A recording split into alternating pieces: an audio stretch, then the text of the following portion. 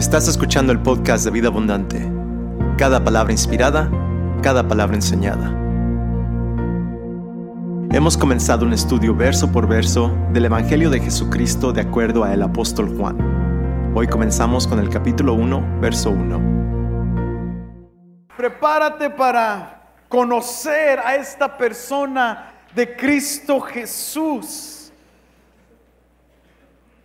Hay una gran necesidad en el tiempo en cual vivimos en la iglesia del siglo XXI de identificar a la persona de Cristo Jesús. Por eso, durante estos próximos meses, posiblemente estos próximos años, estaremos estudiando el Evangelio de Juan porque nos presenta a la persona de Cristo Jesús. No solamente nos presenta la persona, pero nos prueba que esta persona, este humano, este hombre es Dios. Y tú y yo necesitamos conocerle a Él porque como el Dios hombre, Él es el único que puede salvar y rescatar a la humanidad. Él es el único quien puede lavar y borrar nuestros pecados. Él es Dios. La pregunta que está al frente el día de hoy, durante estos tiempos y durante este momento en la iglesia en general, hay muchos que pueden interpretar las multitudes en nuestras iglesias contemporáneas y modernas, donde vemos a multitudes llegar a los servicios los domingos y ser parte de la iglesia el domingo por la mañana con 2,000, 3,000, 6,000, 10,000 personas en un servicio. Pero la pregunta clave que debemos de contestar hoy, y lo que la iglesia en general debe de contestar y saber contestar, es ¿quién es Jesús?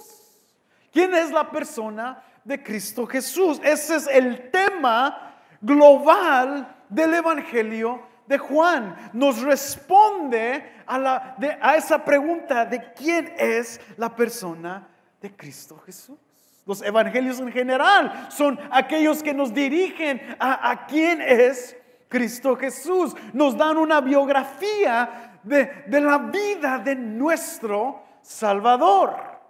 Nos enseñan y nos demuestran quién es Jesús. ¿Por qué hay 4 evangelios? ¿Por qué no hay 7? ¿Por qué no hay 10? ¿Por qué no solamente es uno y podemos confiar en las epístolas de Pablo y de Pedro y de Santiago y de Juan para identificar el resto del evangelio? Hay una gran necesidad de entender que aunque haya nomás 4 o que hubiera 20, lo central es esto.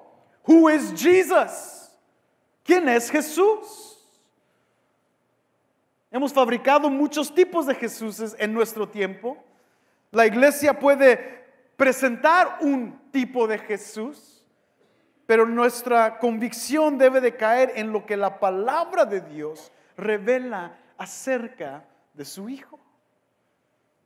Por eso la gran confusión el día de hoy en la vida de la persona de Cristo Jesús. Hay muchos en el mundo secular, en la teología liberal, aceptan al Jesús de la Biblia, excluyendo sus milagros, excluyendo ciertas cosas de Él, pero lo aceptan porque Jesús para el mundo en cual estamos hoy fue alguien que estaba muy involucrado en los aspectos sociales de su comunidad.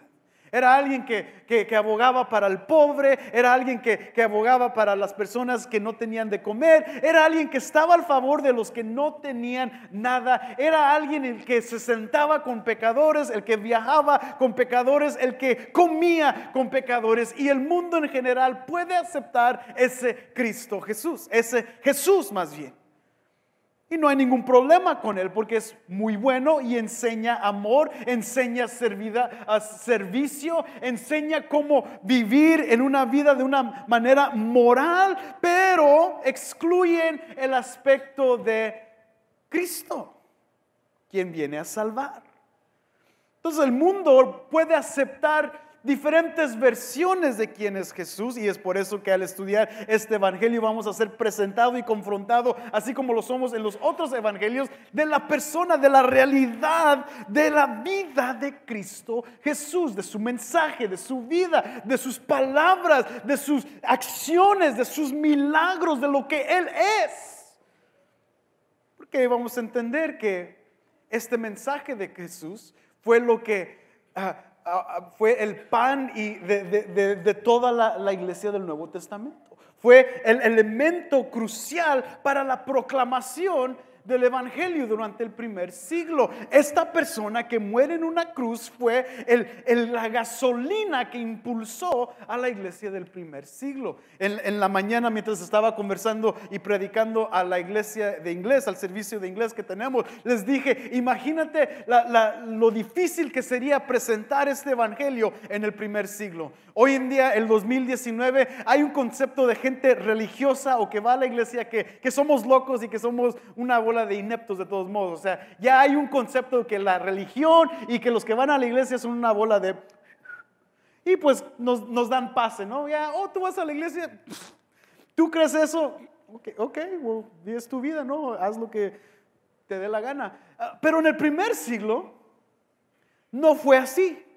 No solamente se burlaron de aquellos que cargaban el mensaje de Cristo Jesús, sino que también fueron asesinados, fueron matados, fueron echados a la cárcel para predicar un evangelio que consistía que algunos años antes un tipo dijo que era Dios y colgó en una cruz con otros 2 pecadores ladrones que merecían estar ahí, y él también merecía estar ahí porque era un loco. Para el mundo del primer siglo este mensaje es absurdo y no tiene ninguna lógica. Entonces es muy difícil entender o realmente sentir el peso de esta proclamación de la iglesia del primer siglo. Aún han sobrevivido 2000 años este mensaje y esta proclamación acerca de una persona como Jesús. Tú y yo, nuestro deber es conocer lo que predicamos, lo que vemos, lo que leemos. Necesitamos conocer a Cristo Jesús. Eso debe de estar en tu vida, en tu conciencia durante estos tiempos juntos. ¿Quién es Cristo Jesús? Hay un gran conocimiento superficial en muchos de nuestros cerebros en estos tiempos, donde sabemos que Jesús colgó en una cruz y nos amó y es todo. Pero ¿qué más? ¿Qué más? Por eso esta pregunta es evidente. Mientras que Juan nos identifica la persona de Cristo Jesús, nos demuestra con diferentes acciones, diferentes conversaciones, especialmente una conversación que tiene en el 4º capítulo de Juan, cuando él está conversando con una samaritana acerca de dónde se debe de adorar, y ella pregunta, ¿dónde se debe de adorar? ¿Aquí o allí? Y cuando lleguemos a ese momento lo vamos a explicar en más detalle. Sin embargo, Jesús le dice, ay, hermanita, no sabes, ustedes no tienen ni idea a quién adoran. Estás preguntando dónde, cómo debo de adorar, con luces y luces, con negro el cielo. Están preguntando cosas absurdas. No saben quién adora. Y eso es lo que el evangelio de Juan nos va a contestar el día de hoy. Y durante estos próximos años juntos nos contesta de quién es esta persona. No podemos seguir viviendo con un nivel superficial de nuestro conocimiento de la persona y de la vida de Cristo Jesús. Por eso los evangelios son muy importantes. Cargan este mensaje, nos demuestran la vida de Cristo Jesús. Ponte a pensar en Juan, es el amado que estaba con Cristo durante su ministerio. Lucas y Marcos fueron testigos o testificaron con otros como Pedro acerca de la vida de Cristo Jesús, pero Juan y Mateo son los únicos que fueron presentes durante el ministerio de Cristo Jesús. Y Juan puede testificar de gran manera la persona de Cristo porque pues, él estaba recargado en su pecho, lo conocía. Es muy importante entender este evangelio porque hay muchas distinciones en el evangelio, y aunque no quiero hacer un discurso del evangelio de Juan, porque ese no es el propósito del día de hoy. El propósito es que tú conozcas a Cristo, no que aprendas acerca del evangelio de Juan. Pero esto es muy importante porque como vamos a pasar mucho tiempo en este libro, debemos de entender algunas cosas de contexto para así seguir adelante, y eso te va a ayudar en tu estudio personal. De hecho, tomo este tiempo para animarte a estudiar el evangelio de Juan en tu casa. Si lo vamos a estar estudiando aquí por 2 años, mínimo lo puedes leer una vez al mes por 2 años. It's not that hard. Apaga el Netflix 2 horas and you can do it. It's easy. Apaga la televisión y puedes hacerlo una vez al mes para que lo puedas memorizar y tenerlo en tu corazón. Pero hay unas distinciones en el evangelio de Juan muy importantes, y tenemos que entender de dónde viene, cómo es que es presentado. Y me fascina el evangelio de Juan porque Cristo o Jesús es presentado de una manera histórica teológica. De una manera donde Juan nos quiere demostrar no solamente teológicamente cómo Él es interpretado, sino que con la geografía del Evangelio nos afirma que Jesús es una persona real. Es una persona histórica.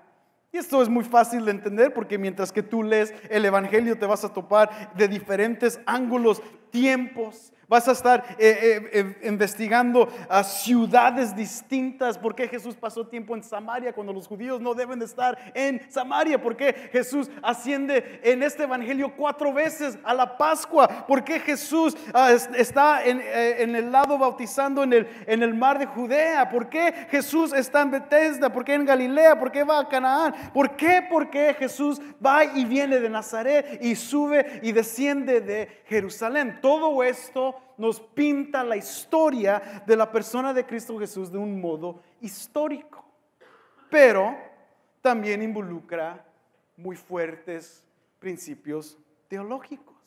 Por ejemplo, las distinciones del evangelio de Juan son muy distintas a los restos de los evangelios. Cuando llegamos a estudiar Mateo, Marcos y Lucas, los sinópticos que están juntos porque se parecen mucho más que el evangelio de Juan, cuando estudiamos ellos vamos a aprender de sus diferentes funciones. Pero hay unas grandes distinciones en el evangelio de Juan junto con los demás evangelios. Por ejemplo, las parábolas no existen en Juan. El evento de la transfiguración no existe en Juan. Lo que acabamos de hacer hoy de Mateo 26, la institución de la Santa Cena o de la mesa del Señor, no existe en el evangelio de Juan. Y tú dices, eso es algo muy importante.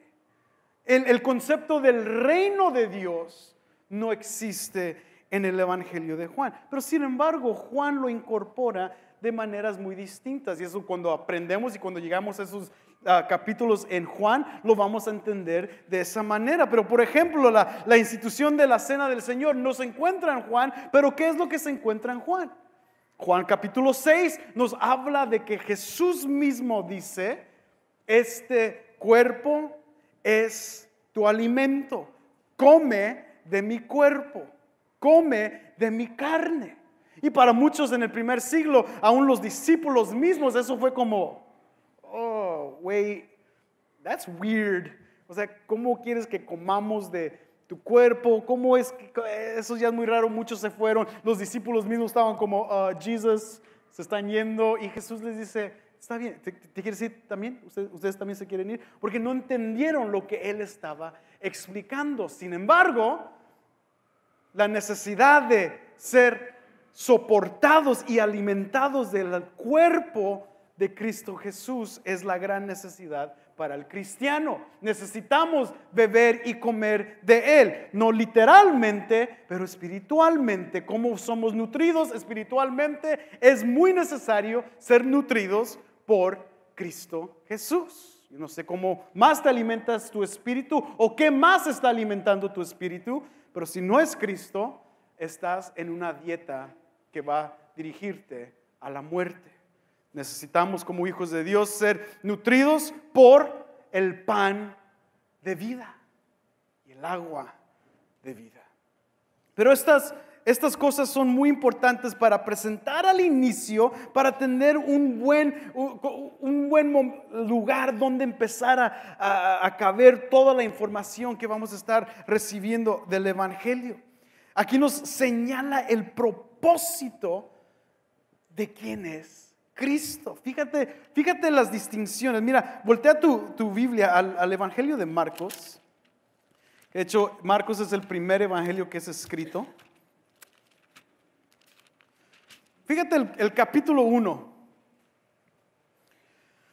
Si lees de los versículos 1 al 8, te vas a dar cuenta que Marcos inicia con el testimonio de Juan el Bautista. Dice el versículo 1, principio del evangelio de Jesucristo, Hijo de Dios. Como está escrito en el profeta Isaías, he aquí envío mi mensajero, hablando de Juan el Bautista, delante de tu faz, al cual preparar tu camino, voz de que él clama en el desierto, preparar el camino del Señor, hacer derechas sus sendas. Versículo 4, Juan el Bautista apareció en el desierto predicando. Allí es la introducción a la persona de Cristo Jesús por el testimonio de Juan el Bautista. Ahora vayan conmigo a Lucas. Lucas capítulo 1. Que se escuchen esas páginas. Voltear. Lucas capítulo 1. Fíjate los primeros 4 versículos. Esta distinción histórica muy importante. Versículo 1, por cuanto muchos han tratado de compilar una historia de las cosas que entre nosotros son muy ciertas, tal como nos las han transmitido los que desde el principio fueron testigos oculares y ministros de la palabra, también a mí me ha parecido conveniente, después de haberlo investigado toda con diligencia desde el principio, escribírtelas ordenadamente, excelentísimo Teófilo, para que sepas la verdad precisa acerca de las cosas que han sido enseñadas. ¿Cuáles cosas? Cosas enseñadas ¿de quién? De Cristo Jesús. Y luego sigue hasta el capítulo 2, versículo 20, describiendo el nacimiento de Juan el Bautista y luego el nacimiento del mismo Cristo Jesús. Presentaciones muy distintas, muy diferentes. La última en Mateo capítulo 1. Ve conmigo a Mateo capítulo 1. Solo para que lo veas. Y también otro reto, si eres picudo y te gusta leer, pues lee todos los evangelios de aquí a la próxima semana para que encuentres las muchas diferencias en cada uno, especialmente en el evangelio de Juan. Mateo capítulo 1, mira lo que dice en el capítulo 1. Libro de la genealogía de Jesucristo, hijo de David, hijo de Abraham. Mateo inicia con una genealogía muy importante que les comprueba a los judíos que Jesús mismo fue judío y por eso ellos deben de hacer caso. Lucas termina en Adán, Mateo termina en Abraham. Lo importante es que están presentando de diferentes perspectivas la importancia de ¿quién? De Cristo. Porque ese es el mensaje central y debe ser el mensaje central de la iglesia. Esto fue lo que mantuvo la iglesia viva. Esto fue lo que el apóstol Pablo predicó y enseñó acerca de la persona de Cristo Jesús. Ahora, en Juan capítulo 1, si pueden voltear ahí, fíjate cómo empieza. Vamos a leer los primeros 2 versículos y luego lo vamos a leer todo completo. Pero los primeros 2 versículos dice: en el principio existía el Verbo, y el Verbo estaba con Dios y el Verbo era Dios. Él estaba en el principio con Dios. De inmediato vemos una gran diferencia. Unos con genealogías, otros con asuntos ordenados de la vida de Cristo, otros con tiempos precisos. Juan inicia desde antes del tiempo. ¿Por qué? Porque como vamos a estar aprendiendo, Juan está presentando y nos va a presentar al Cristo. Nos va a presentar a Jesús, Dios, hombre. Mientras que los evangelios sinópticos, Marcos, Mateo y Lucas, están preocupados con el hombre de Cristo, la humanidad de Cristo, Juan nos demuestra a Jesús como Dios. ¿Por qué, amigo? Porque Cristo Jesús hombre, Dios hombre, es el único que nos puede salvar. Dios hombre es el que puede salvar a la humanidad. La razón por cual tú estás aquí es para que aprendas acerca de Cristo Jesús y que conozcas que tú y yo necesitamos un Salvador y Redentor, y eso solamente se encuentra en Cristo. Pedro lo declara en capítulo 2, no hay otro nombre de Hechos capítulo 2, no hay otro nombre bajo el cielo en cual podemos ser salvos, solo el nombre de Cristo Jesús, por sus implicaciones que es Dios. Esto es muy importante para entender, porque todo lo que hace Cristo, todo lo que hace Jesucristo durante el Evangelio va a ser a luz de este entendimiento de quién es. Y al final entendemos del Evangelio, casi al final en el capítulo 20, si puedes voltear ahí, de Juan, mira lo que dice el capítulo 20 de Juan. Aquí es donde vamos a enfocarnos el resto de nuestro tiempo juntos durante todos estos años. ¿Qué es el propósito de este evangelio? Fíjate lo que dice Juan en el versículo, bueno, lee conmigo desde el 30 al 31. Y dice así: y muchas otras señales hizo también Jesús en presencia de sus discípulos que no están escritas en este libro, pero estas se han escrito para que creéis que Jesús es el ¿qué? Cristo, el Hijo de Dios. Pero no termina ahí. Y para que al creer tengáis que vida en su nombre. No hay otro nombre en cual podemos ser salvos más el nombre de Cristo Jesús. El propósito de lo cual Juan escribe su evangelio inicia con fe y creer y depositar nuestra creencia en el hombre de Cristo Jesús. Pero eso cualquiera lo puede hacer. De hecho, hay muchas personas en tu familia o tus amigos mismos que creen en Cristo Jesús. Lo conocen, lo han escuchado de él. De hecho, muchos de ellos ya fueron a la misa esta mañana porque creen en el nombre de Cristo Jesús. Eso es común, eso está bien, es ok, puede creer en Cristo Jesús. Qué bueno que quieres creer en alguien que es moralmente aceptado. Pero Juan dice, no es que solamente creas en Cristo Jesús, sino que tu vida sea transformada por Cristo Jesús. El único que da vida es Cristo Jesús. So you could believe. Puedes creer todo lo que quieras y nunca ser transformado. Tú puedes venir a la iglesia, como lo hemos dicho antes, toda tu vida. Esto ya puede ser regular para ti. Esto ya puede ser tu tradición dominguera. Porque después de cada buen servicio hay una buena comida. Porque mientras que más vengas, tu esposa está más contenta.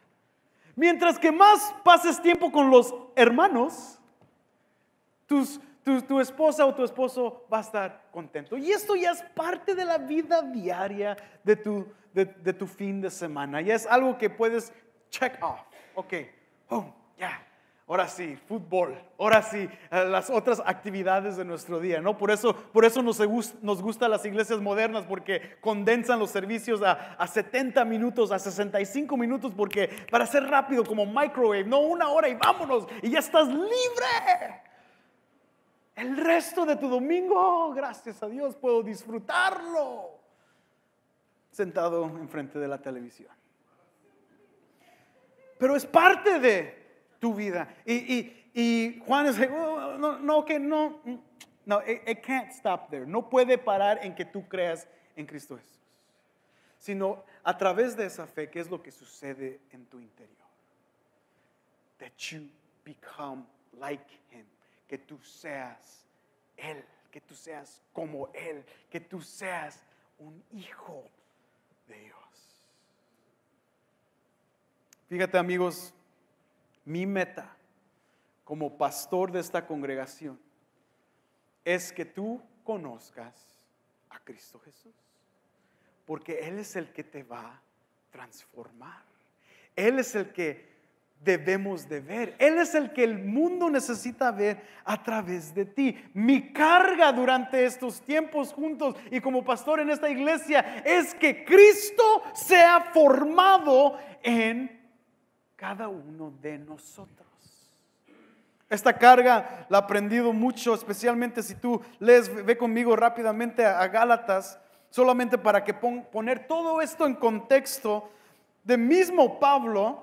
De hecho, si tú lees el primer capítulo de Gálatas y el segundo capítulo de Gálatas, te das cuenta que Pablo tiene 3 años de estudio privado con Cristo Jesús en el desierto, donde él aprende todo lo que él tiene que aprender acerca del mensaje y de la persona de Cristo, para que él regrese y predique de Cristo como él fue instruido. Entonces en el capítulo 4 está demostrando su tiempo de desesperación con la iglesia en los Gálatas, porque estos otros judíos quieren implementar sus costumbres judías encima de todos la iglesia cristiana. Y Pablo les dice, tiene mucha carga por estos tipos, porque se están desviando por costumbres judías, creyendo que por ellas pueden ser salvas. Y fíjate lo que dice Pablo al inicio de este versículo, capítulo 4, versículo 19. Hijos míos, corazón pastoral de Pablo, por quienes de nuevo sufro dolores de parto hasta que Cristo sea formado en vosotros.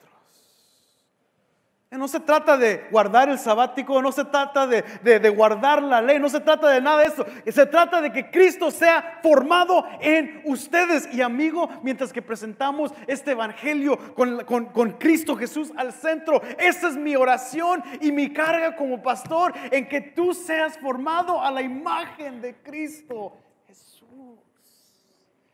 No que disfrutes el servicio, no que te sientas contento de estar en la iglesia. Y qué bueno que si eso es parte, qué bueno, pero no estamos, y lo hemos repetido 1000 veces en esta iglesia, que no estamos aquí para el entretenimiento de las multitudes. Yo no me preocupo si te sientes cómodo durante la predicación. O sea, quiero que te sientas bienvenido desde entrar y que sea, pero yo no me preocupo que el mensaje te apapache. Yo no me preocupo que tengo que sonreír suficientemente para que te sientas más aceptado. Yo no me preocupo por esas cositas. Yo lo que me preocupo y lo que está en mi corazón para este tiempo y para esta congregación es que tú y yo reflejemos la imagen de Cristo Jesús. Pero no lo vamos a poder hacer si no lo conocemos, si no entendemos, si no lo conocemos en nuestra mente y en nuestro corazón. Que Cristo sea formado en cada uno de ustedes. Y cuando Cristo es formado en cada uno de ustedes, a mí muchas cosas que nos gustan van a caer. Cuando Cristo empieza a formarnos, muchas cosas de nuestra naturaleza van a ser torcidas y nos vamos a incomodar, y algunos se van a ir. That's okay. ¿De qué nos ganamos de tener una iglesia de 5,000 personas que creen que conocen a Cristo Jesús, pero que se parecen más a las cabras que a los verdaderos hijos de Dios? What's the point? No estamos aquí para incubar a pecadores.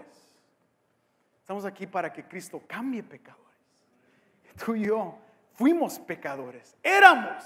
Cuando éramos como el mundo. No estamos aquí para vivir como el mundo, estamos aquí para ser formados por Cristo Jesús. Y no hay más importancia de que conozcamos quién es este hombre.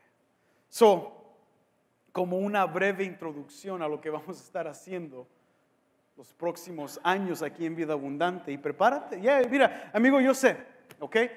Antes de meternos ya al texto, yo sé que hay otros lugares, otras iglesias que hablan de matrimonio y que hablan de esto y del otro y de finanzas y de cosas chidas y relevantes y que no se tardan 1 año, 2 años en la palabra, tienen temas muy, muy populares, muy famosos. Go. Si eso es lo que quieres, go. Hay muchas iglesias aquí. En Cícero, habla con Ismael, él conoce a todas las iglesias en Cícero. Hay muchas iglesias en Chicago donde tienen muchas cosas chidas y hablan de muchas cosas padres y chidas y te hacen sentir cool. Mi preocupación es no hacerte sentir cool. I need to teach you the word of God. Yo quiero enseñarte la palabra de Dios verso por verso para que tú la apliques y te la comas y que te cambie. Que seas formado a la imagen de Cristo. Advertencia. Tal vez tu hijo de 5 años se va a graduar de la prepa cuando terminemos. That's okay. Porque es la palabra de Dios y no es mi palabra. Capítulo 1 de Juan. Versículo 1. El prólogo, que es la introducción a este gran evangelio. En el principio existía el verbo y el verbo estaba con Dios y el verbo era Dios. Él estaba en el principio con Dios. Todas las cosas fueron hechas por medio de Él y sin Él nada de lo que ha sido hecho fue hecho. En Él estaba la vida y la vida era la luz de los hombres y la luz brilla en las tinieblas y las tinieblas no la comprendieron. Vino al mundo un hombre enviado por Dios cuyo nombre era Juan. Este vino como testigo para testificar de la luz a fin de que todos creyeran por medio de él. No era él la luz, sino que vino para dar testimonio de la luz. Existía la luz verdadera que él al venir al mundo alumbra a todo hombre. En el mundo estaba y el mundo fue hecho por medio de él. Y el mundo no le conoció.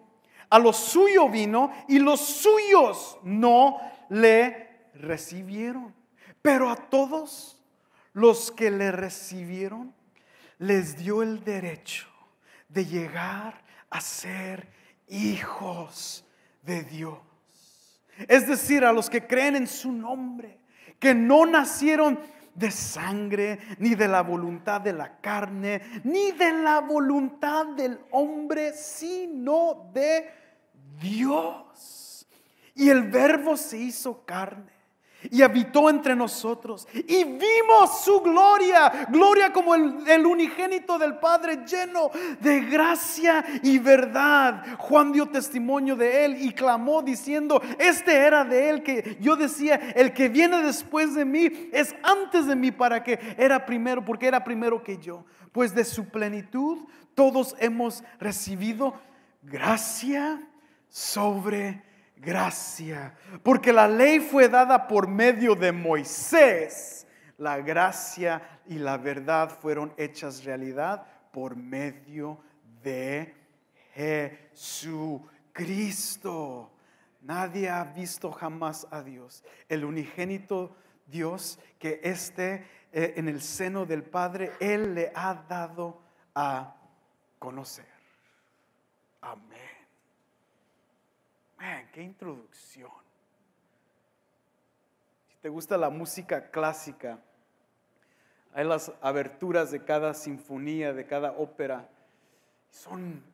Te preparan, te meten a lo que va a suceder después de ese momento. Esta gran introducción, muchos lo han considerado un himno, un cántico tradicional, pero Juan no está preocupado con introducir un cántico. Lo que él está sembrando a sus oyentes y a los que van a estar leyendo en el primer siglo y a nosotros que vamos a estar leyendo en el siglo XXI es la persona de Cristo Jesús, el que nos ha dado gracia sobre gracia. Juan inicia en los primeros 2 versículos, cuál va a ser el enfoque durante estas próximas semanas. Nos presenta a algo o alguien que se considera el verbo. Este verbo, Juan nos demuestra 3 cosas o características de este verbo. En los primeros 2 versículos leemos acerca de este verbo que él es preexistente. ¿Qué dice el versículo 1? En el principio existía el verbo. Nos presenta otra verdad, otra acertación, que el verbo estaba con Dios. O sea, el verbo es preexistente, antes del tiempo. El verbo también está ¿con quién? Con Dios. Este verbo tenía unión con Dios el Padre, unidad con Dios el Padre. Y el tercer punto que nos demuestra Juan y que quiere que veamos es que el verbo era Dios. El verbo era antes del tiempo, el verbo interactuaba, tenía relación con el Padre y el verbo era Dios. Muchos tienen mucha dificultad en entender ese concepto. De hecho, el primer siglo y el segundo y el tercer siglo hubo mucho debate acerca de este verbo. De hecho, hoy en día personas como los testigos de Jehová adoptan filosofías muy distintas a través de este verso y prueban o quieren probar que el verbo no era Dios. Sin embargo, Juan es claro, el verso es claro, que el verbo era Dios. Y nos vamos a meter en esas cosas técnicas un poquito después. Lo que quiero que entendamos el día de hoy, o lo que podemos iniciar a entender el día de hoy, es ¿quién es este verbo? Bueno, es lógico cuando leemos todo el prólogo hasta el 18, en el versículo 17 nos dice, porque la ley fue dada por medio de Moisés, la gracia y la verdad fueron hechas realidad por medio de Jesucristo. La primera vez que el nombre de Jesús es mencionado. El verbo, entonces, lo que hemos estado aprendiendo durante esos 18 versículos es que el verbo es Jesucristo. Sin embargo, ¿por qué no dijo Jesucristo? En el principio existía Jesucristo. Él dice verbo. La palabra verbo tenemos que entenderla, identificarla y entender la razón por cual Él utiliza esta palabra para identificarlo con Cristo Jesús. De hecho, estas son las únicas 4 veces que lo leemos en su evangelio. Las otras veces es la palabra de Dios o el verbo de Dios. Tiene diferentes calificaciones o diferentes palabras juntas, pero estas son las únicas 4 veces que están solas acerca de la persona de Cristo Jesús. Y después del versículo 14, ya jamás Jesús es conocido como el verbo. Ninguno de los otros evangelios lo menciona, solamente Juan se enfoca en el verbo. ¿Por qué? ¿Y por qué utiliza esa palabra? De hecho, en griego hay diferentes palabras. La palabra logos, que significa palabra, y también la palabra rema, que significa palabra. Son diferentes o significan lo mismo, pero son usadas en diferentes contextos. ¿Y por qué no la usó aquí? ¿Por qué usa logos? La Biblia de las Américas traduce la palabra griega logos a verbo, y si tienes la versión de la Reina Valera 60 o 95 o 109, 1909, usa la misma palabra verbo. Hay ciertas versiones que sí utilizan la palabra que es la traducción literal del griego, que es palabra. En el principio existía la palabra. Esto es importante. ¿Por qué Juan utiliza logos para describir a Cristo Jesús? Bueno, tú y yo sabemos, como leímos el penúltimo capítulo, que este evangelio no es exclusivamente para los judíos o el contexto judío, a cual es primordialmente la audiencia de este libro. Vamos a hablar de eso un poquito después. Pero tiene una connotación evangelística, en que Juan quiere que conozcan a Cristo para que puedan creer en Cristo. Entonces, con esta connotación evangelística podemos entender por qué Juan utiliza esta palabra logos. Dos razones. No solamente dos razones después de que es evangelístico el mensaje. Dos razones son porque la palabra logos tiene connotaciones filosóficas griegas y la palabra logos también tiene connotaciones judías. Y eso es lo que vamos a estar aprendiendo el día, bueno, ya la próxima semana, porque ya no hay tiempo y no quiero correr porque todos van a estar logos, empiecen de nuevo, pues regresen el cassette. No me voy a meter para no confundirlos, pero lo que quiero que captes hoy es que Juan tiene un claro propósito en su evangelio y es la persona de Cristo Jesús. Do you know Jesus? Or do you just go to church? ¿Conoces a Cristo el día de hoy o solamente asistes a la iglesia? ¿Cantas las canciones? ¿Aplaudes? A veces cooperas con tus finanzas para el estacionamiento. But do you know Jesus? Y para muchos de nosotros, si examinamos nuestra vida diaria, demostramos con nuestras acciones que lo conocemos acá un poco, pero no ha hecho nada acá. Por eso, iglesia, nuestro enfoque de meternos profundamente en teología y en doctrina no es para tenerlo aquí, sino que nos cambie. Que nuestra teología nos dé en nuestras vidas un profundo cambio para poder realmente ser esos que Jesús dice en Juan capítulo 4, adoradores que adoran en espíritu y en verdad. Conoce a Cristo Jesús. Ponte de pie en esta mañana.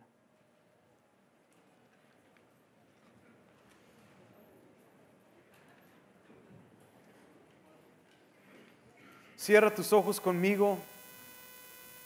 Vamos a orar.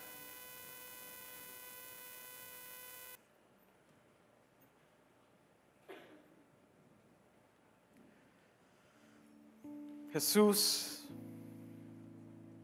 tú no solamente eres otro gran hombre de la historia, tú no solo eres otro que enseñó buenos morales al mundo, tú no eres solamente otro más, tú eres Cristo, tú eres nuestro Salvador. Necesitamos conocerte como Salvador. Si no hemos conocido tu redención, es porque hemos adoptado una imagen nuestra muy buena. Si somos buenos, ¿por qué necesitamos un Salvador? Pero tu palabra claramente nos enseña que tú eres Cristo y que tú vienes a rescatar a pecadores. Y si nos rendimos hoy delante de ti, entendiendo que tú vienes para rescatar a personas como yo, pecadores, podemos rendir nuestros corazones delante de ti, delante de tu palabra. Si yo quiero más de ti, yo quiero ir como Nicodemo en el capítulo 3, yo quiero ir a conocer acerca de ese Jesús. ¿Quién es este Cristo? Padre, que cambies nuestro corazón, nuestro carácter, nuestro temperamento como iglesia de decir, sí conocemos ya de Jesús, no necesitamos saber más. No, Padre, que conozcamos verdaderamente lo que implica conocer al Hijo de Dios y dejar ser formado por Él. Que vida abundante sea formada no solamente por la palabra de Dios, pero por Cristo Jesús. Santifícanos, dirígenos a la santidad, que queremos agradar tu corazón. Aquí estamos, Dios, listos y preparados para seguir estudiando tu palabra estos próximos meses. Ayúdanos, danos paciencia, pero más que todo, revélanos a Cristo Jesús. En el nombre que es sobre todo nombre, Cristo Jesús.